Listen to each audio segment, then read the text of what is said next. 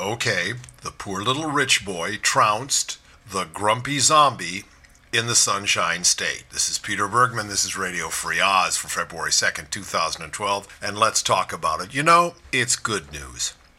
Because if we really were concentrating on Newt Gingrich, all we'd learn about is self-interest and megalomania.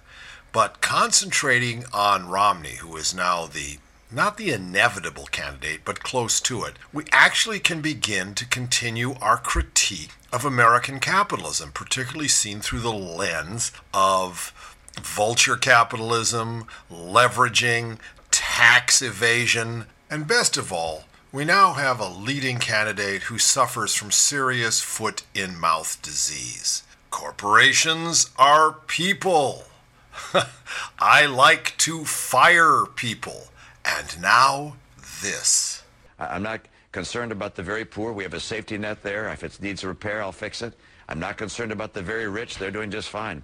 I'm concerned about the very heart of America, the 95% of Americans who right now are struggling, and I'll continue to take that message across the nation. You just said, I'm not concerned about the very poor because they have a safety net. And I think there are lots of very poor Americans who are struggling who would say, that sounds odd. We will hear from the Democrat Party the plight of the poor, and there's no question it's not good being poor.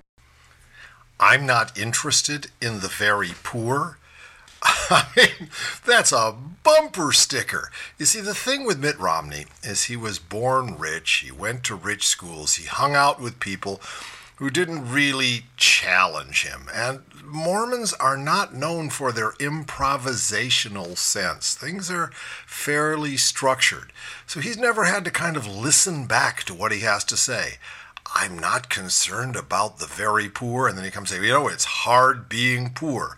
He's going to struggle for the 95% who aren't very poor and aren't very rich. I'm sorry there, Mr. Romney, but do you know that if you take a look at the number of people who are like one medical disaster or one loss of a job away from poverty, that represents 43% of American households, 127 million people who are just on the edge of being poor. They don't like to hear that, but that's good. We're actually getting a chance to hear how the very wealthy think about the rest of us leprechauns. And because we've got a wealthy guy running, we get a chance to take a look at his tax strategy. Senator Carl Levin, I love Senator Carl Levin and his brother in the House of Representatives. He says that Mitt will have to just release all of his pre-2010 tax returns because we got to know more about where he's coming from. Levin may well know more about tax avoidance strategies than anybody in Congress. He's Democrats' top investigator. He's made extensive inquiries into the techniques that businesses and individuals like Romney use, including overseas havens to hide their money from the IRS. And what Romney revealed so far troubles Senator Levin. He says, I saw in the paper this morning that the spokesman for the Romney campaign said it was just an ordinary bank account in Switzerland. Hey, my dear friends, how many out there have got ordinary bank accounts in Switzerland?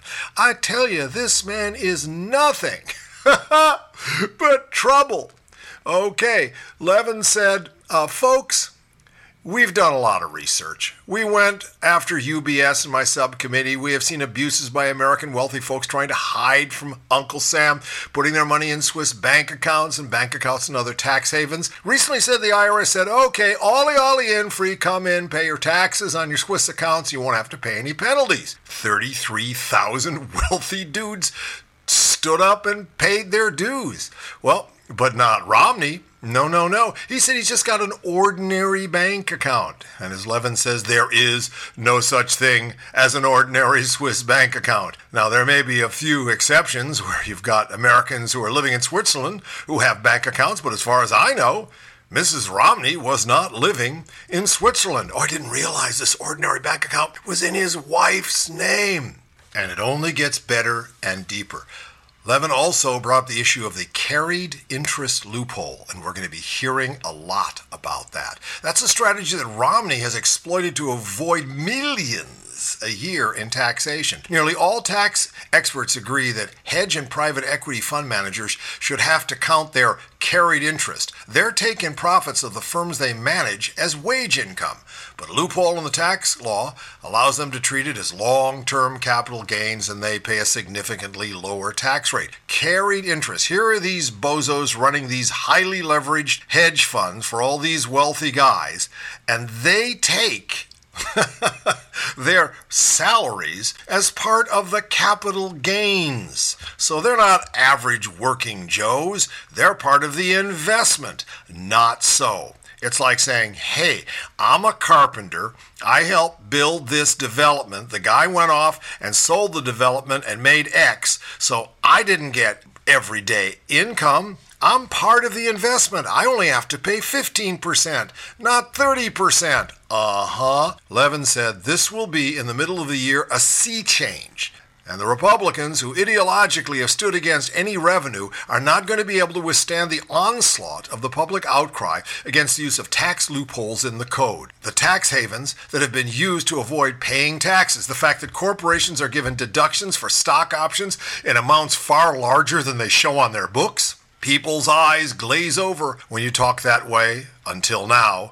And now, because of Romney's situation, there's going to be a real focus. And we can thank Occupy Wall Street for this too. It is part of their frame structure. They brought two things forward, and one of them is the inequality of income and the tax code, which stinks. It is rigged. It's an unfair game. We're going to have to take our bulldozers out and level the playing field.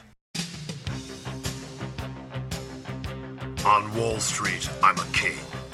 When I buy, the Dow explodes. When I sell, the markets tremble.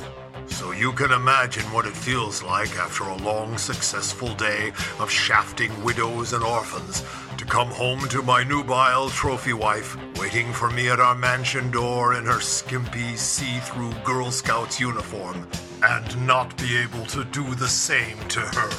I can raise the market with the stroke of a key, but at home I can't keep it up. Then my little vixen slipped a tab of Semperstiff into my midnight martini, and I'm a new man. So if you're tired of giving your partner the short end of the stick, turn to Semperstiff and go long on what you long for.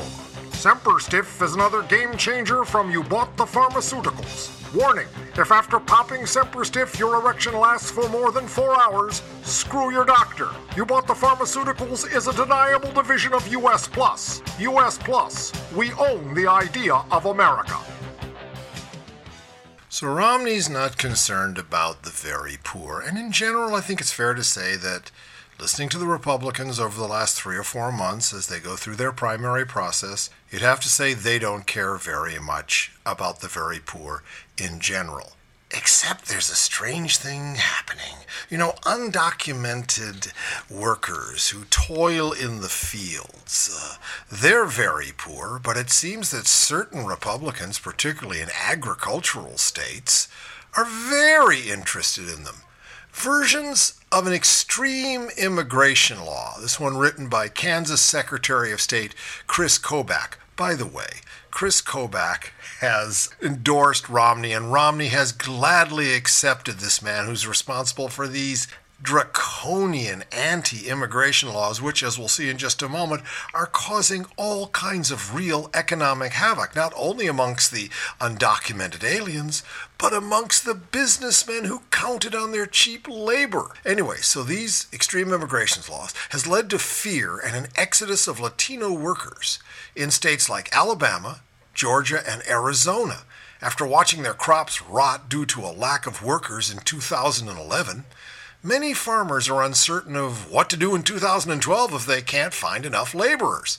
Even apple farmers in Washington state were hurt by harmful anti-immigrant laws in other states. Remember in Alabama when all the undocumented people fled the state because one of Kobach's laws says, or one of the parts of Kobach's law says, that schools have the right to ask kids if they're legal. So they took their kids out of school and they fled Alabama, and there was no one to pick the crops, and so they brought in prison labor and found out they didn't really do the job because they didn't have the proper work ethic.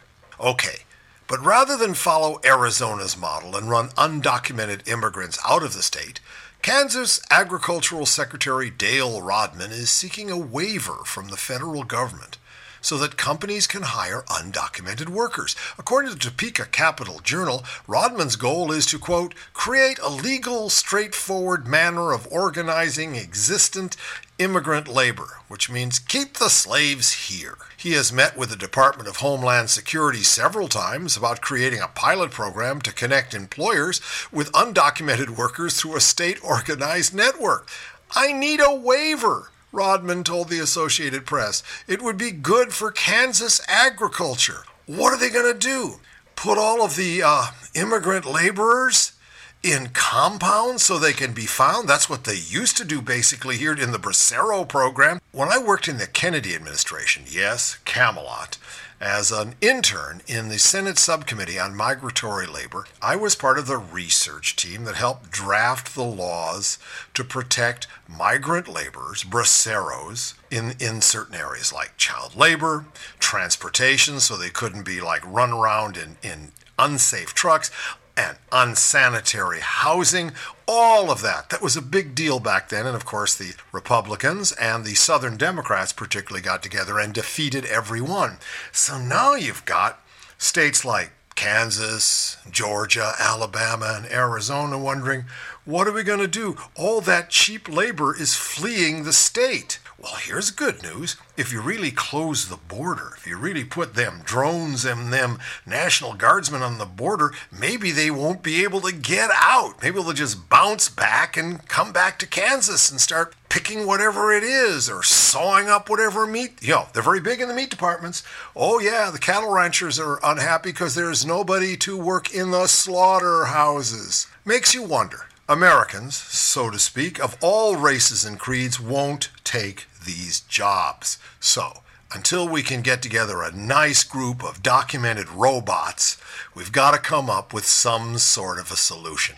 I love the fact that the right-wing Republicans are going to have to figure it out on their own. Well, they're not alone. Actually, all of us are going to have to figure out a lot of things on their own. But not alone, because Oz is here. Maybe not to come up with the solutions, but certainly to comment on the comedy of what's going down.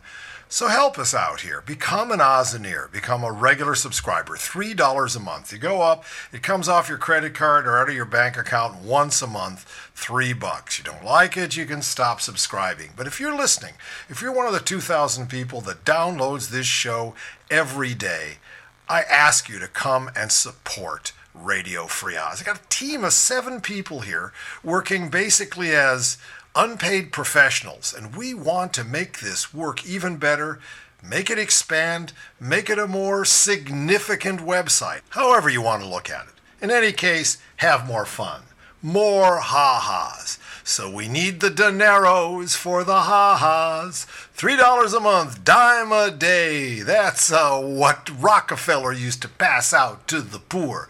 Let's turn it all around, and I'll see you tomorrow.